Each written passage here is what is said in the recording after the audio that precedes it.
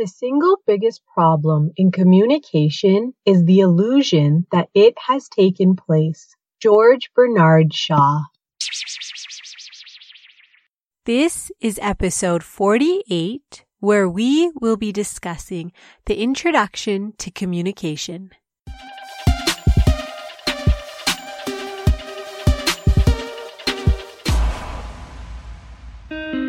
Once you open your mind, there's no turning back.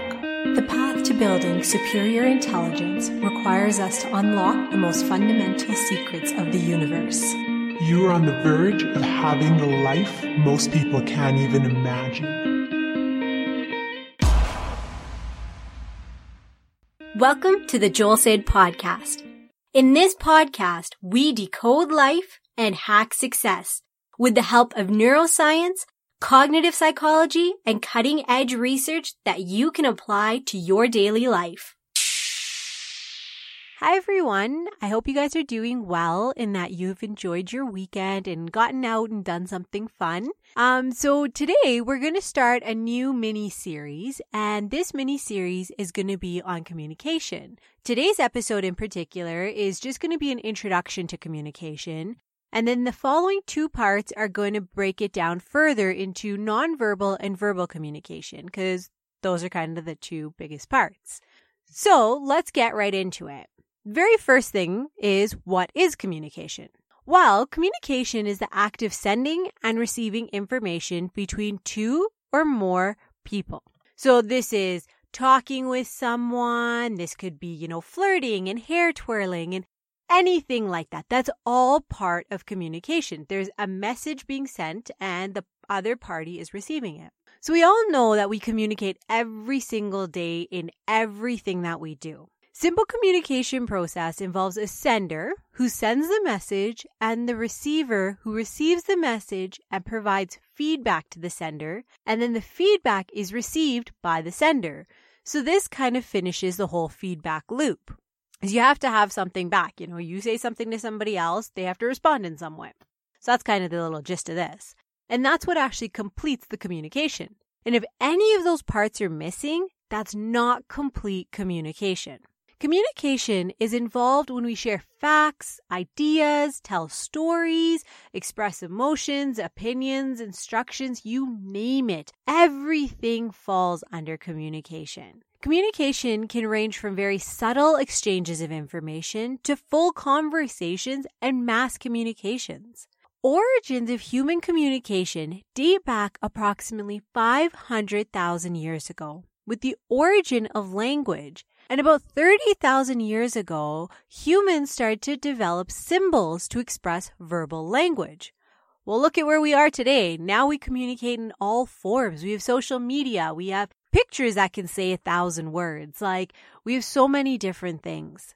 Petroglyphs are images created by removing part of a rock surface by incision, picking, carving, or abrading as a form of rock art. So just think, we went from petrographs, and then we had pictography, which is a form of writing which uses representational or pictorial drawings. So think of Egypt and all of the writing that they had there. Then there's ideogram, which is a graphic symbol that represents an idea or concept, independent of any particular language and specific words or phrases. So a very simple example of this would be a stop sign. It's a graphic symbol that represents that idea of stop. We all know across the world that hexagon, I believe it is. Sorry if I'm wrong. It could be an octagon. And with the red, it's stop. It's just what it is. And we know that just by seeing that symbol. It automatically means stop. There's also no smoking signs. You have the white circle with the red line going through it. It means no. But there are many other types of communication methods that we use today, which if we understand properly, can help you become an impactful communicator.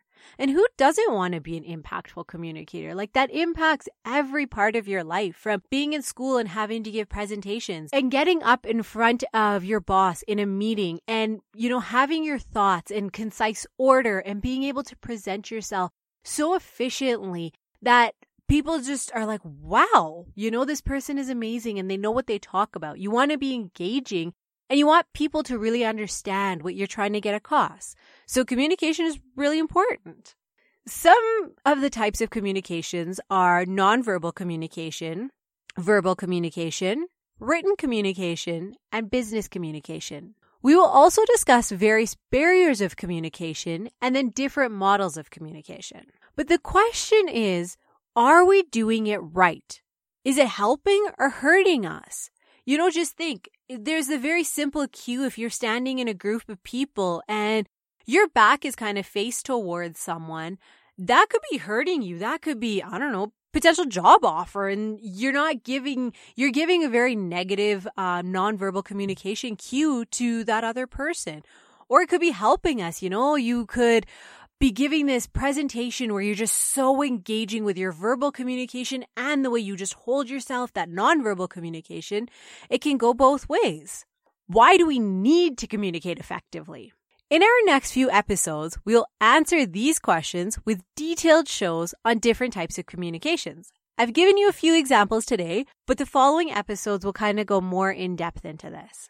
According to neuroscientists, we are all born with millions of brain cells that we need in the coming years. The place where the brain cells connect is called synapses. And when repeatedly the electrical signal passes through these synapses, then the pattern of neural connection is hardwired into the brain. This is how we make habits. The synapses it's just like a muscle, you just keep going at it, and eventually it just becomes second nature because it becomes hardwired in your brain. And when I say hardwired, it's not permanent. You can always change things. That's what they've learned with neuroscience nowadays, is that our brains have neuroplasticity and that we can change the way we think, we can change the way we act. We have control of this. We just really need to put the effort into it. And so with these synapses, think of it as the most efficient and fastest road that takes you from home to work. It just goes bam, you're there. And that's what these synapses do. They make information travel in your brain without any effort. Our brain always tries to recognize patterns in order to minimize the amount of cognitive energy spent on a given task or function. Our brain likes being efficient. It likes being quick at doing stuff. That's the reason we often find ourselves in an automatic mode, because now our brain knows the pattern and we don't need all cognitive power to do that task, and we can focus on other things. For example, I know I have experienced this many times and it's not a good thing, but have you ever driven? It could be, from your house to work, from your house to the grocery store, anything that you repeatedly drive, a route that you repeatedly drive. I know this has happened to me when I've had a long day at work and I somehow get home. And when I pull into my driveway, I take a second and I don't even remember the drive. And that's terrible. I fully admit that. But our brain just goes on this automatic mode where it knows, okay, this is the fastest route for you to get home, and it just takes over. And you just and this is for your brain to be able to think about other stuff. So our brain is just this amazing, amazing thing that we have, and we really need to take advantage of it.